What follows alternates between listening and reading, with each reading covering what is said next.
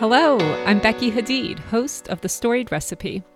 As my weekly guests share their stories through the vessel of cherished food memories, we all become better cooks, more grateful for the gift of food, and we honor those that have loved us through their cooking.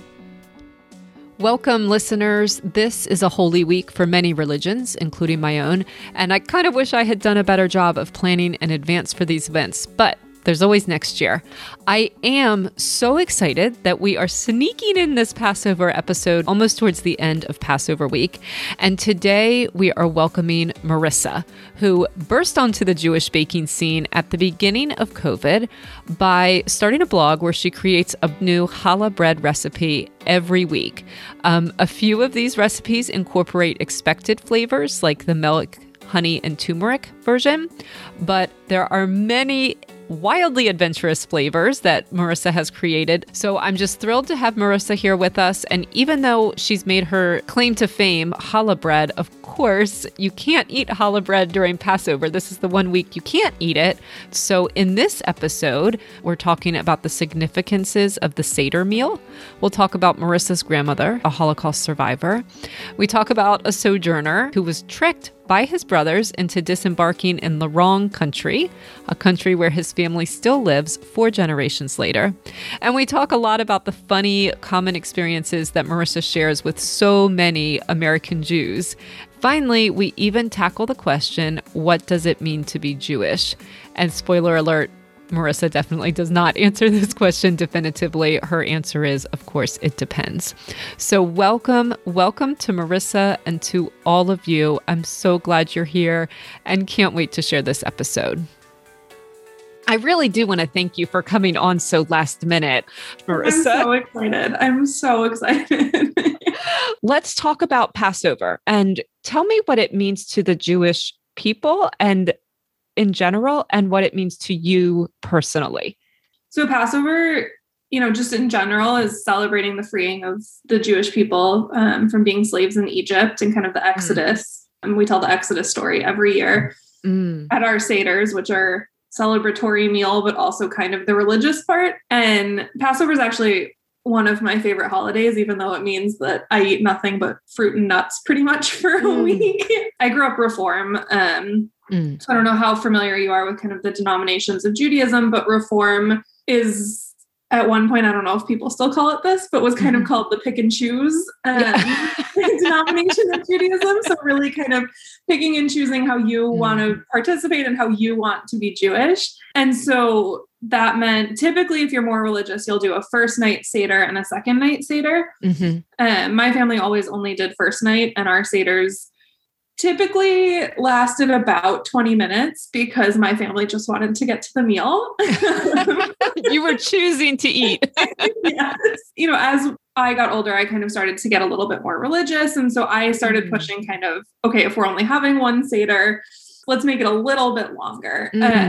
And so Passover in our family is really a time to kind of talk about, around that theme of slavery and what it meant for Jews to be enslaved in Egypt, but also there's still so many forms of modern day slavery and people who are oppressed. And so we take a lot of time at our family Seders to kind of reflect on, the past year and what we've done to kind of help improve the world. There's a phrase in Judaism called tikkun olam, which means to basically heal the world.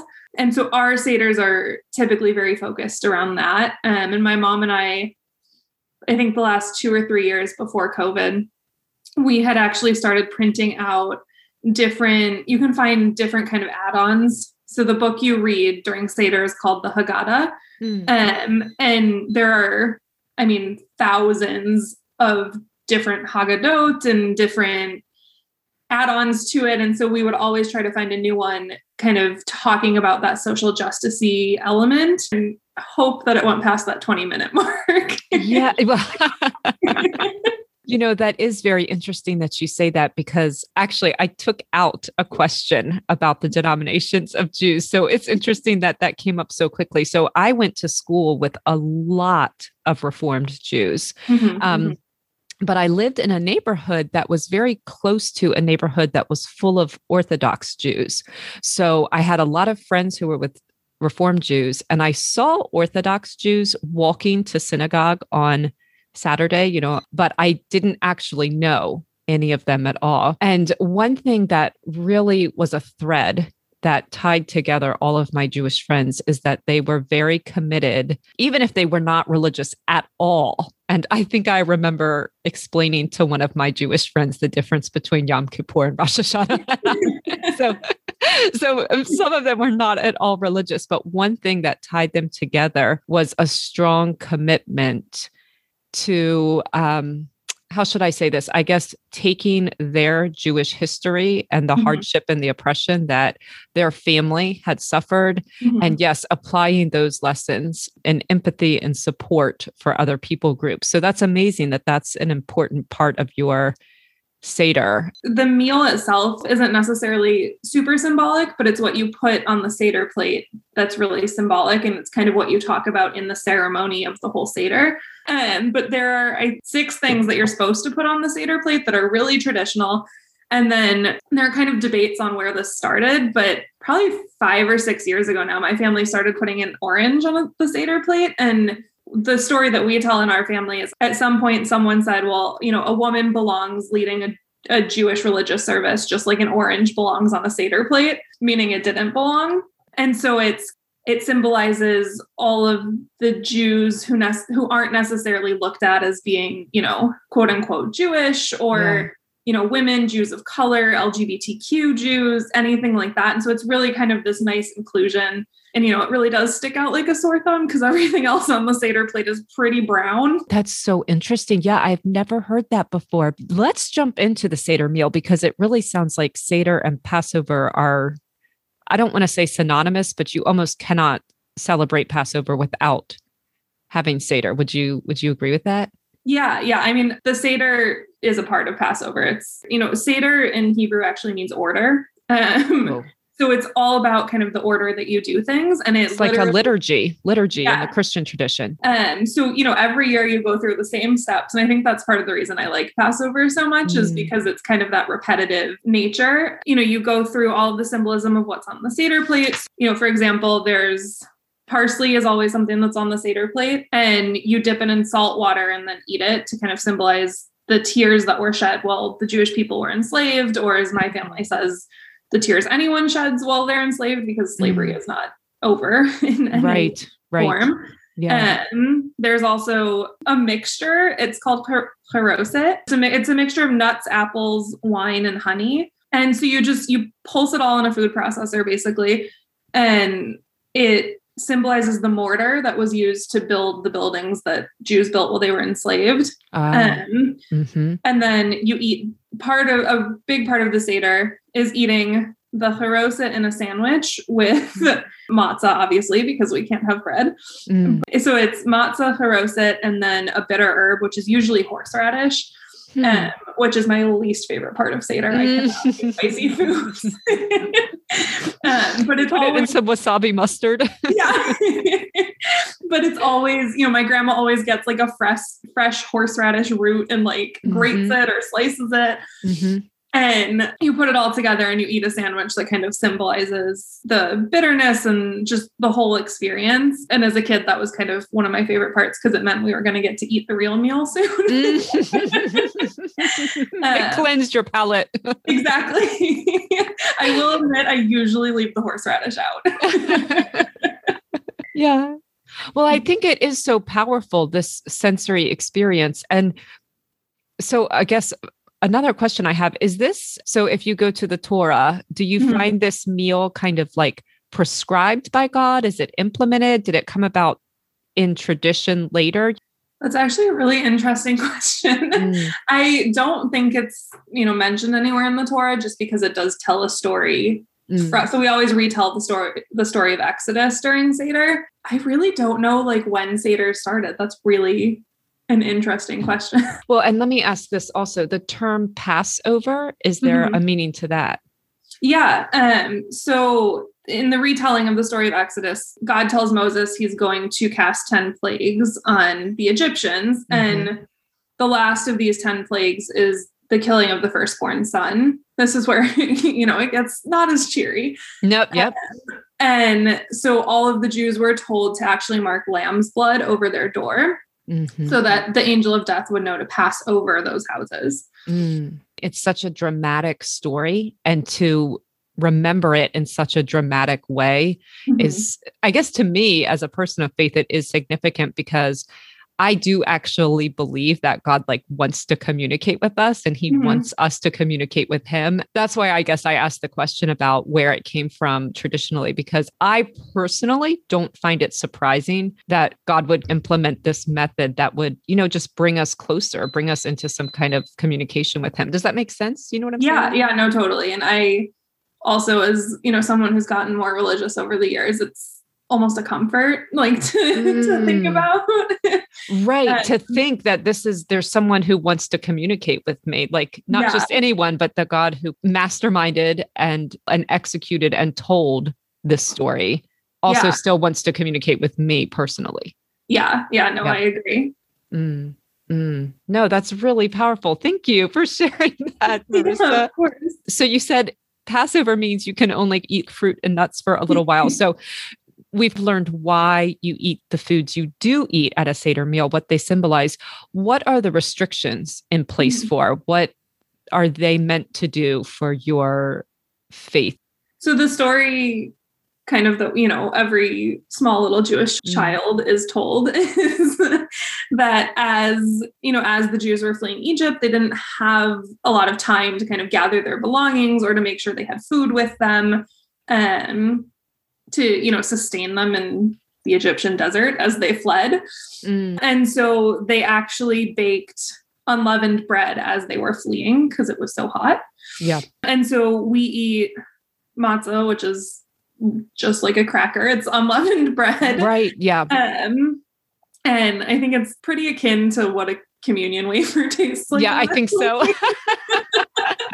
So, we eat unleavened bread, and depending on how religious you are, there are other kind of restrictions. And it also depends on whether you're Ashkenazi or Sephardic or Mizrahi or any other geographical difference. So I'm Ashkenazi. I'm almost purely Eastern European descent. Okay. So, we don't eat leavened bread. We don't eat legumes, which is really difficult. So no peanut butter, no green beans. Wow. Which is one of the really big differences between what the limits are. They can eat beans and rice and kind of all of that during Passover, which I don't quite find fair, but So just to summarize the answer to the question, and then I want to move on to this new point that you made. So you restrict what you eat in memory of the haste in which the Israelites packed up and left. Yeah. So it is actually interesting what you bring up, Ashkenazi and Sephardic Jews. And so before we were talking about Reformed and Orthodox, and I think there's also Hasidic. Is that correct? Yeah. And those are kind of tiers of how religious you are. Right. But now you're talking about a different way of distinguishing Jews. So explain that a little bit. Yeah. So it all has to do with kind of the geographics of where your family comes from. So growing up in the Chicago suburbs, the vast majority, except for one or two of my friends, were of Ashkenazi descent, meaning, Eastern European. I mean, really any European except for the Iberian Peninsula. And Sephardic Jews come the Iberian Peninsula, the Middle East. So Persian Jews are a really big part of Sephardic Jewry. And it's really interesting to see the difference in traditions. That is so interesting. Well, one, just personally, so the churches that I grew up in were kind of very much came out of the Puritan, which was, a certain type of people group. Quite frankly, I think they were all depressed all the time. And that very much affected their theology and the things that they wrote. And as I expand to read Christian writings from different cultures and stuff, it's so interesting to see how some things were a little bit more informed by culture. You know what I mean? And I imagine that's true in the Jewish tradition. But then on top of that, I feel like Jewish is this really interesting word. And and I'm going to refer back to a story that you wrote me about. So you make a lot of different, tell me how to say it, challah breads? Yeah. Right. Yeah. Well, first, let's do this for a second. Real quick. Tell us what a challah bread is and what you do on your blog with them. And then we're going to return to this question of Jewish, kind of as a classification. But I think it's going to make more sense if we talk about the challah bread first, and if I can share the story you gave me as context for this discussion. Yeah, so challah is kind of the traditional bread that we eat on Shabbat, which is, the Jewish Sabbath. I've heard it described kind of as an egg bread. Like a brioche. Kind of, yeah. It's a little bit easier to make, a lot easier to make than brioche, having done both of them. It's just kind of this really squishy bread that we eat on Friday nights. And again, centered around that kind of notion. People sit down on Friday nights and have a Shabbat meal with their family. And there's kind of this through line of all of my baking and cooking that really connects family. It started in quarantine for me of like, okay, well, how can I keep these traditions that we had before quarantine of, going to Friday night Shabbat services or just celebrating in ways we would if we were together. But it just was something to me that became therapeutic to do every week, especially in the really early days of the pandemic when it was all, I'm 2,000 miles away from pretty much my whole family. That's hard, so, Marissa. It started really early on in the Jewish baking community that people would bake challah. And there's a tradition that when you bake challah as you're kneading the dough, you kind of think of people who need healing. Oh, wow. That's so powerful, Marissa. Yeah. And so it became this thing, people would post on their Instagrams, please send me names of anyone who's sick, and I'll, pray for them while I'm kneading the challah. Oh, I love that. And it was so mentally healing in like those really tough early days. Challah is not hard to make. It's a really easy recipe. Even if you've never made bread before, it's really hard to screw up. So it's something that became so therapeutic and like almost religious in and of itself. And am I correct that you make a different flavor of challah bread every week? Yeah, I try to. This is amazing to me. This is just amazing to me. How, though, I need to know, do you find these flavors? Do you just dream them up every week? A lot of the time, it really has to do with people or experiences that I'm missing. And so, for example, like I try to do them in series just because it's easier for me to plan. Yes, that's smart. So my 2 series ago, I did an around the world series of challah, which was so fun. And I've always been one to kind of experiment with flavors when I'm cooking or when I'm baking. And it doesn't always turn out for the best. That is okay. It is better to fail trying than to just stick with the same thing all the time, I personally think. Exactly. That ended up being the longest series I've ever done. And I'm actually planning for a part 2 of it after Passover. But it became this way of not only connecting with people who I really missed, but also connecting with the places that I really missed. For example, I have cousins who live in England, and every time their favorite drink or one of their favorite drinks is called a porn star martini. The first time they had me go, they're like, just go order one at the bar. I'm like, you're totally just yanking my chain. Like, it's not a real drink. And so I ordered one, and it's this passion fruit, basically. Oh yeah. I'm looking at it. Oh, I can't think of the right word. It's vanilla absolute vodka. Yeah. Passion fruit pulp, vanilla syrup, and passion fruit puree. Yeah. So it's this like sickeningly sweet drink. Wow. My husband would love that. When we go out, the waiter's like, okay, just tell us you want a girly drink. Well, and it's, before COVID, my cousins are very close in age. And so, this has been really difficult this is the longest I haven't seen them, I think, in at least 5 years. So by creating this flavor of challah, I'm connecting with this place and these people who mean so much to me. I'm just imagining posting about this and saying, Marissa has made a porn star martini challah bread.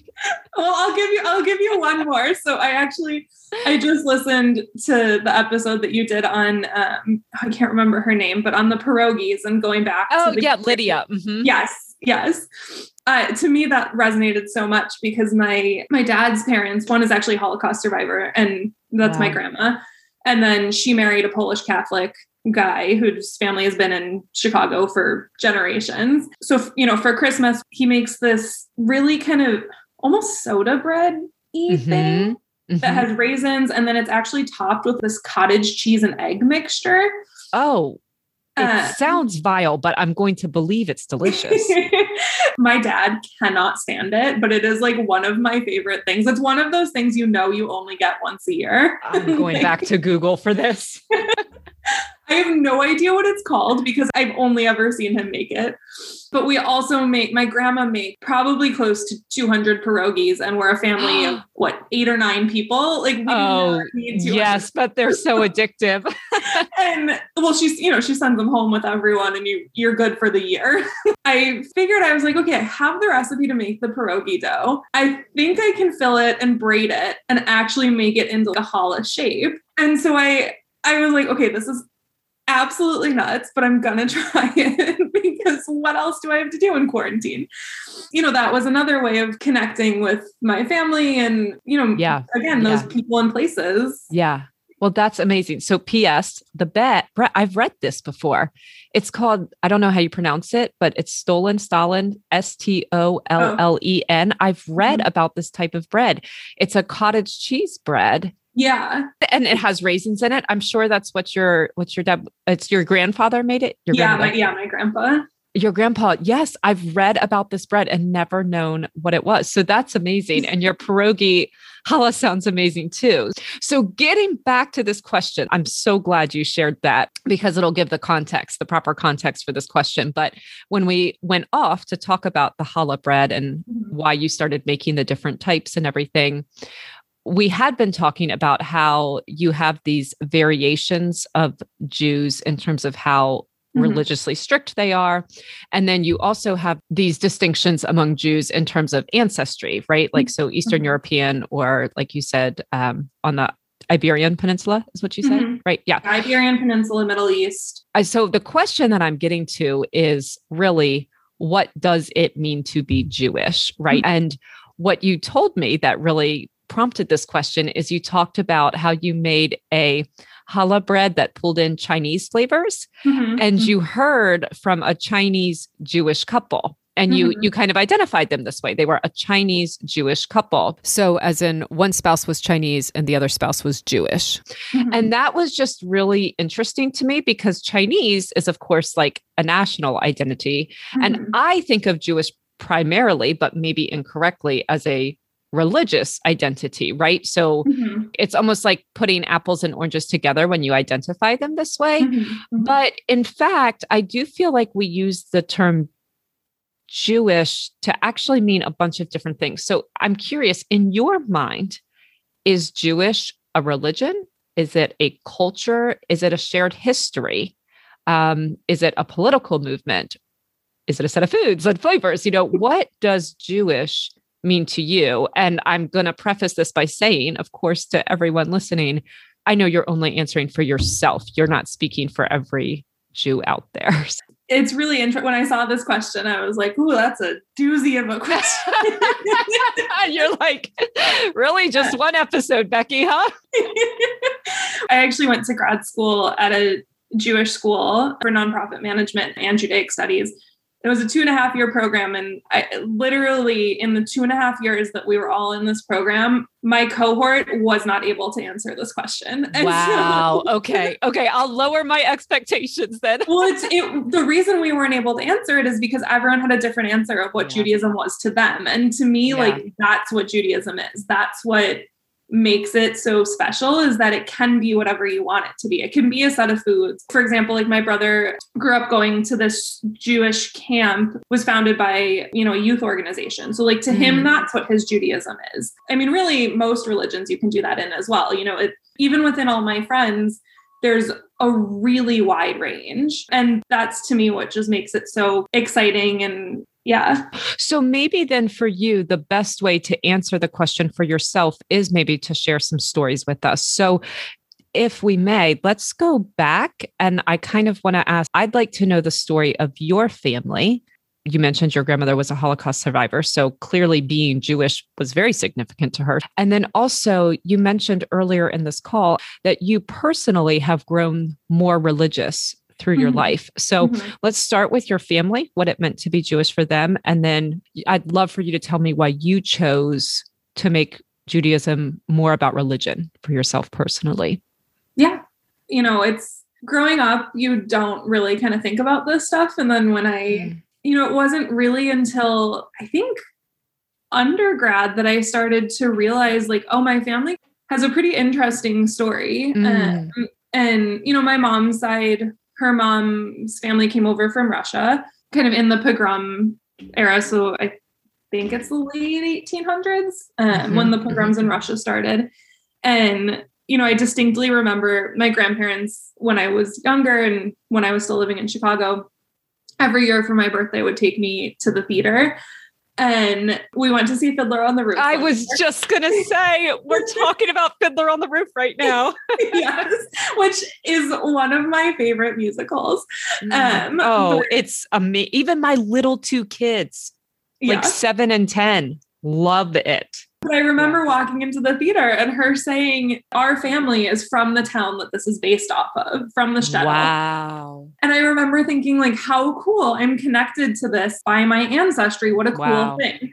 Wow. And then I got into college and start, really kind of talking about Jewish history. And it kind of becomes this joke of everyone's grandparents have told them, if they have Russian heritage, or our family is from the town. So here I am, like as this little kid thinking, what a cool thing. Yes. It's like something that's so common, as a Jewish kid growing up in a predominantly non-Jewish country, you kind of look for those areas to connect with. Yeah. Although, it was a universal it was a universal town in the sense that that experience was repeated across hundreds or thousands of towns. Right. So, well, and that's kind of one of the points of the film, joke. And the movie and all of that. But it was just one of those moments that was so funny to me. Yeah. Like, oh, we all have this shared experience. Yeah. So on that side, I think both of my grandparents' families have been here since the 1800s.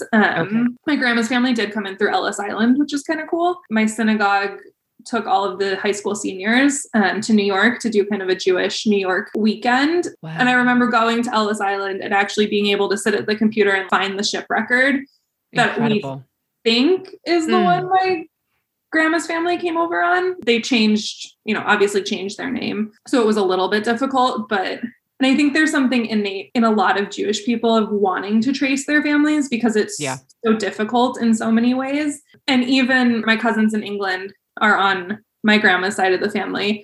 And I remember asking her well, how the heck did they end up in England? And she told the story of her grandfather was one of 4 brothers. And they got on a ship from Russia. And, at some point it docked in the UK, in London, and they tricked the youngest brother into getting off the ship, saying it was America, thinking he'd realize, oh, this isn't America yet. There's no big green lady welcoming me. That's a pretty big top.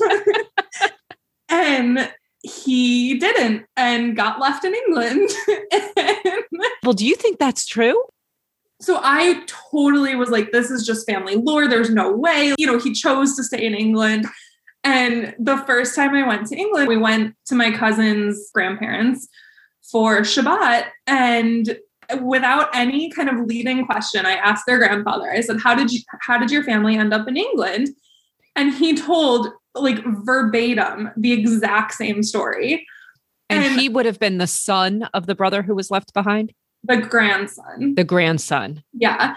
And so I was like, okay, there has to be some semblance of truth in this. Like, wow. If they're both telling the same story pretty verbatim. Oh my word. Well, of course it makes me think of, as we go through our kind of shared literature of Joseph and his older brothers, I have never thought about that before. It's definitely a very Joseph.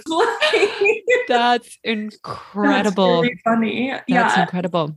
So that side is very rooted in kind of Midwestern values and, not necessarily like quote unquote old world Judaism, and just really Midwestern for lack of a better term. And then on my dad's side, my grandpa's family has been here for ages. And my grandma had, she was born into the Holocaust. And this is in Poland? This is in Germany, actually. In Germany. Oh, okay. So my paternal grandmother, her family was one of those families who had lived in Berlin for, hundreds and hundreds of years. And then came Kristallnacht and the Holocaust. And my great grandmother had the good head on her shoulders to think, okay, we got to go. Like we're not sticking around. And so they fled to France, to the south of France. And that's actually where my grandma was born. So found a little farm in France, and that was kind of their well-being for the time they were there. And then as things started to get worse and, the Nazis started pushing west, they started to try to figure out, okay, how the heck do we get out of here? And they ended up actually boarding a Greek cargo ship, which I still do not know how to this day they got passage on this ship. And ended up trying to get into the United States, but the US wasn't letting refugees in at that point from Europe. So my grandma actually ended up growing up in Ecuador, which she grew up in Ecuador and she had cousins in Colombia. So when people look at me, I look very white, very Eastern European. You do. Yeah. And I always like to throw them off and say, well, my grandma grew up in Ecuador. And, obviously she's not Ecuadorian. What a great story. So the question that I have for you as I hear this story, that's a very dramatic story. And it's interesting to me that you say you really didn't think much about what it meant to be Jewish until you were in graduate school, because I feel so personally, I actually grew up next door to one set of grandparents and I was close with the other. And so much of my view of history was always informed by their very personal eyewitness accounts of the events that, I would learn about in school. The more I do these interviews, the more I realize how unusual my experience is. And I really am trying to understand why that is. And I think that I talk to people, and I think that I talk to a lot of people whose older generations simply have not been, it's just been too painful for them to pass along these stories. And so I'm curious what your experience was in terms of, hearing about these things from your family. Yeah. It's really interesting. I grew up knowing my grandma had been through, parts of the Holocaust and had lived in Ecuador, and I never really thought to ask. And I think until, college, really, I was taking a comparative religion class, and one of the final paper prompts was write about your family's religious experience or something.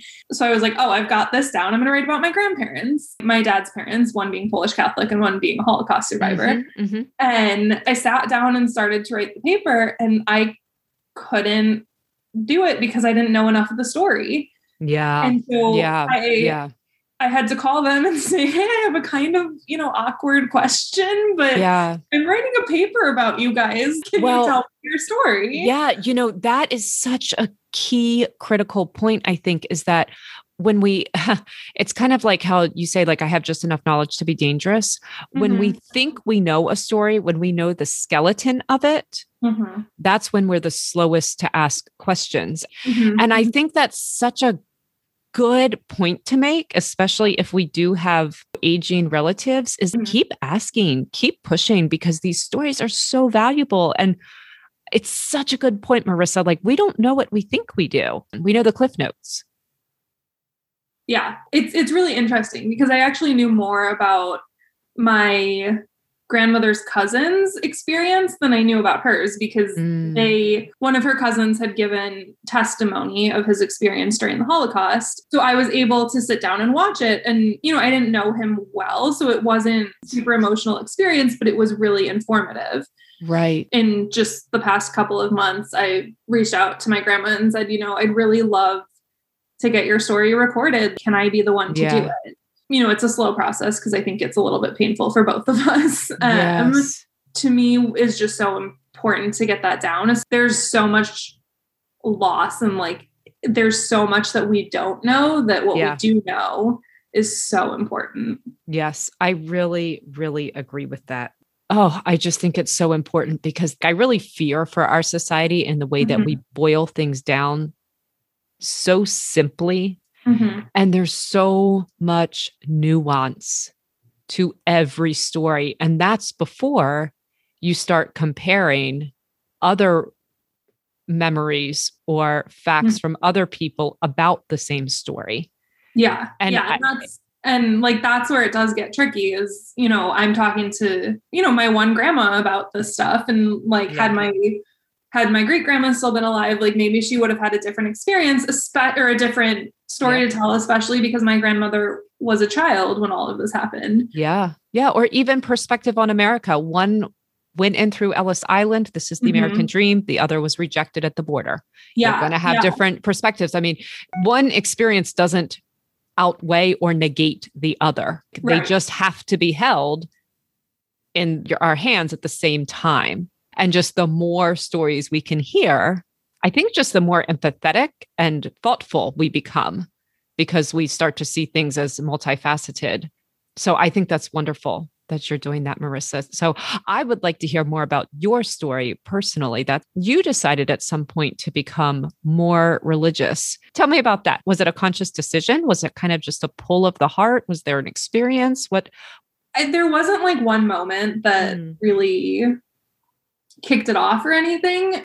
Where I grew up, my neighborhood was fairly Orthodox, and I grew up going to public school, which was great. I still have so many of my friends that I met in like kindergarten and first grade. And I didn't realize how cool it was to be able to have, literally all different experiences and all different races, ethnicities, religions. And that's kind of something that I think was really unique to where I grew up. I think maybe in my whole grade of 60 kids, there were maybe 7 or 8 Jewish kids, but my mom used to come in every year and do kind of mini lessons on Jewish holidays. So like for Hanukkah, she'd come in and bring, dreidels and gelt, which are those chocolate coins. For me, that was so fun. It's funny because as much as I loved growing up going to public school, I kind of always wanted to go to Jewish day school. What kid wants to go to religious day school? That's like kind of weird. And so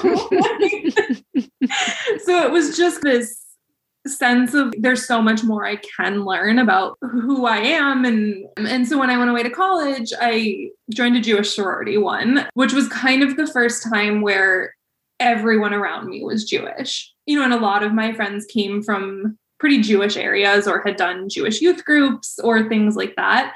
And so it was this or gone to Jewish sleepaway camp, which I had never done.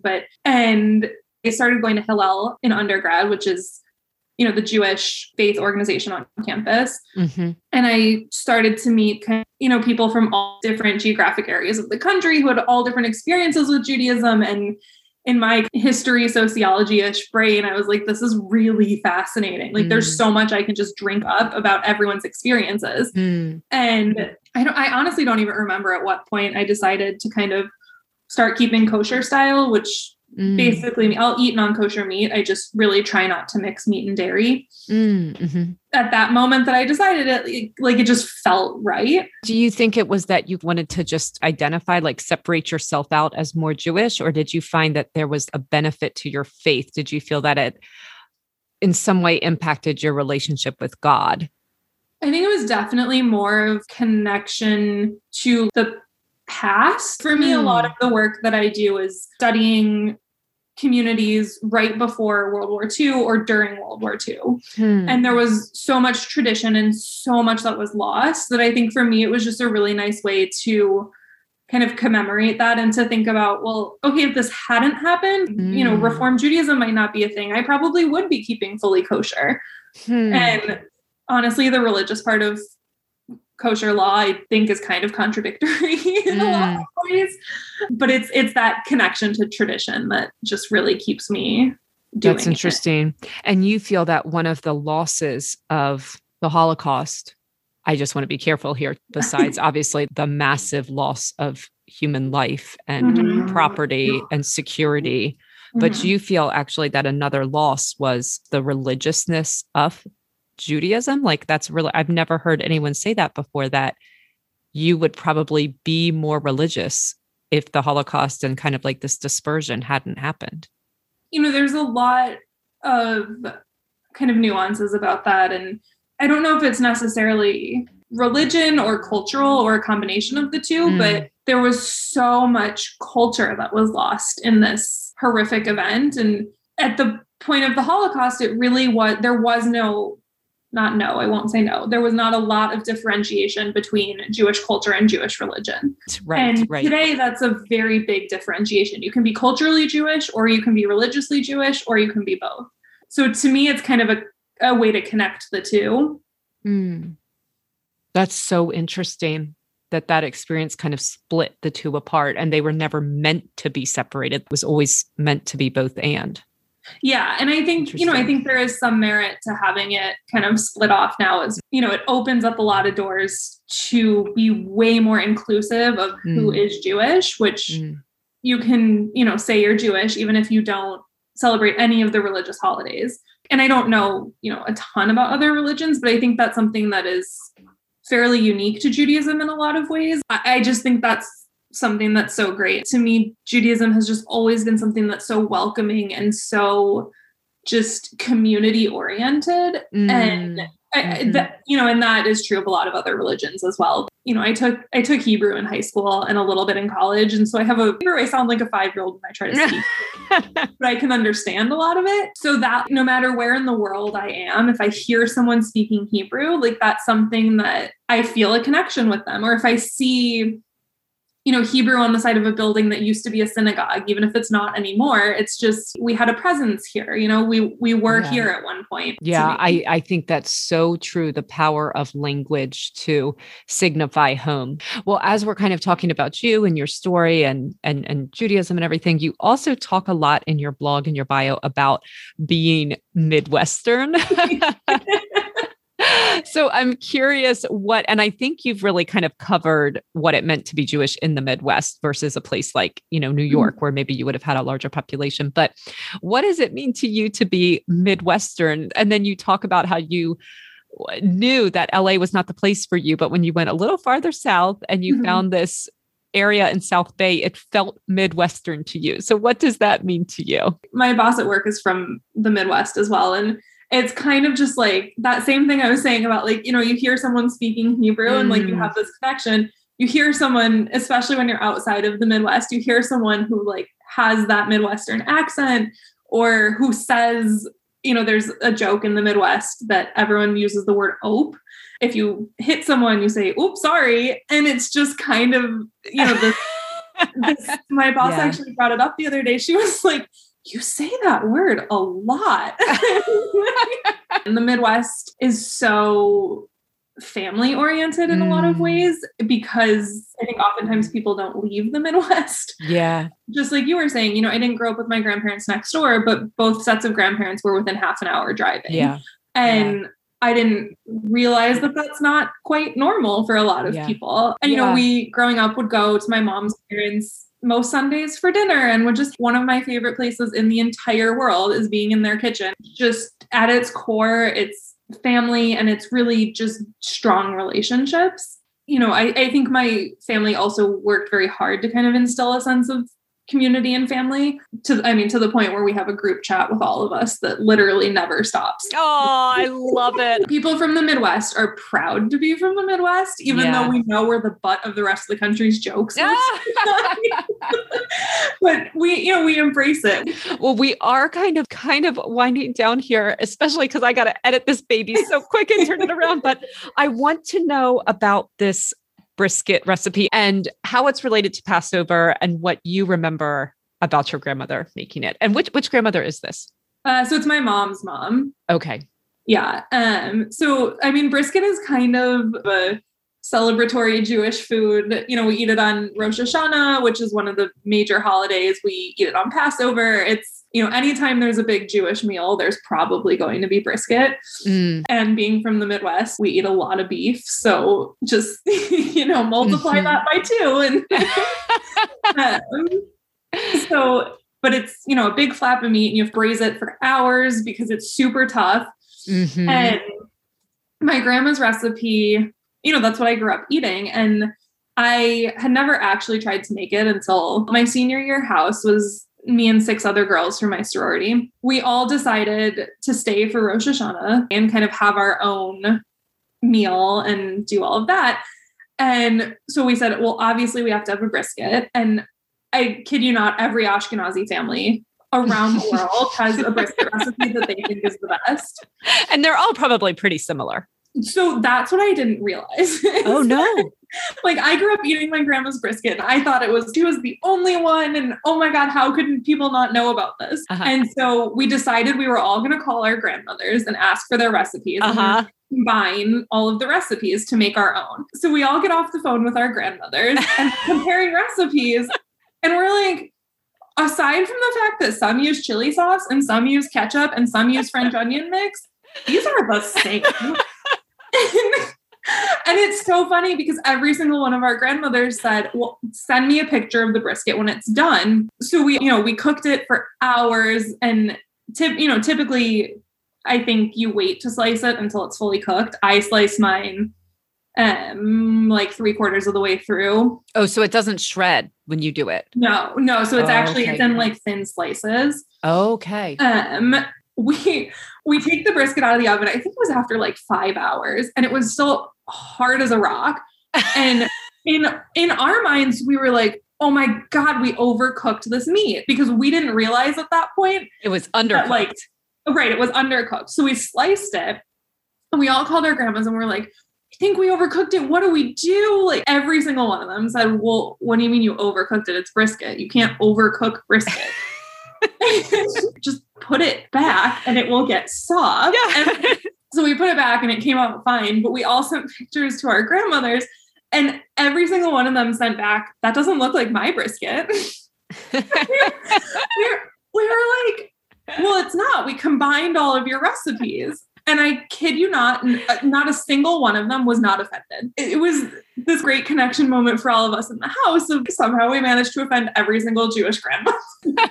Even when I posted the brisket recipe to my blog, my grandma's recipe is one of those recipes where she hand wrote it from something in her mind. And so there were a lot of elements that were kind of missing or I had to kind of improvise. Yeah. When I cook it, I put a layer of onions on the bottom and I add carrots because my boyfriend loves carrots and brisket. And I cook it fat side up. And I posted the recipe on the blog for the brisket, which was like the highest viewed recipe I've ever had. But I texted her and I said, everyone loves your brisket. It's gotten, over 1,000 views in 24 hours. That's insane. And she logged on, looked at the recipe. She responded, you changed a lot of things. That's not my brisket.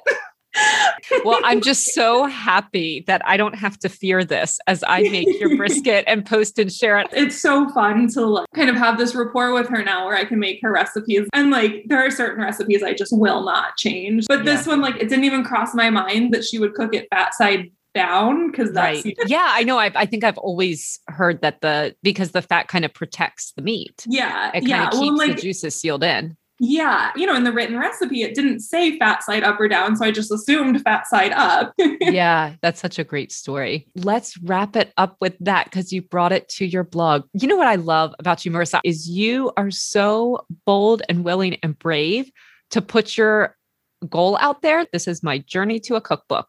This is going to happen for you. I love and admire, and I'm taking so many notes on that mindset, Marissa.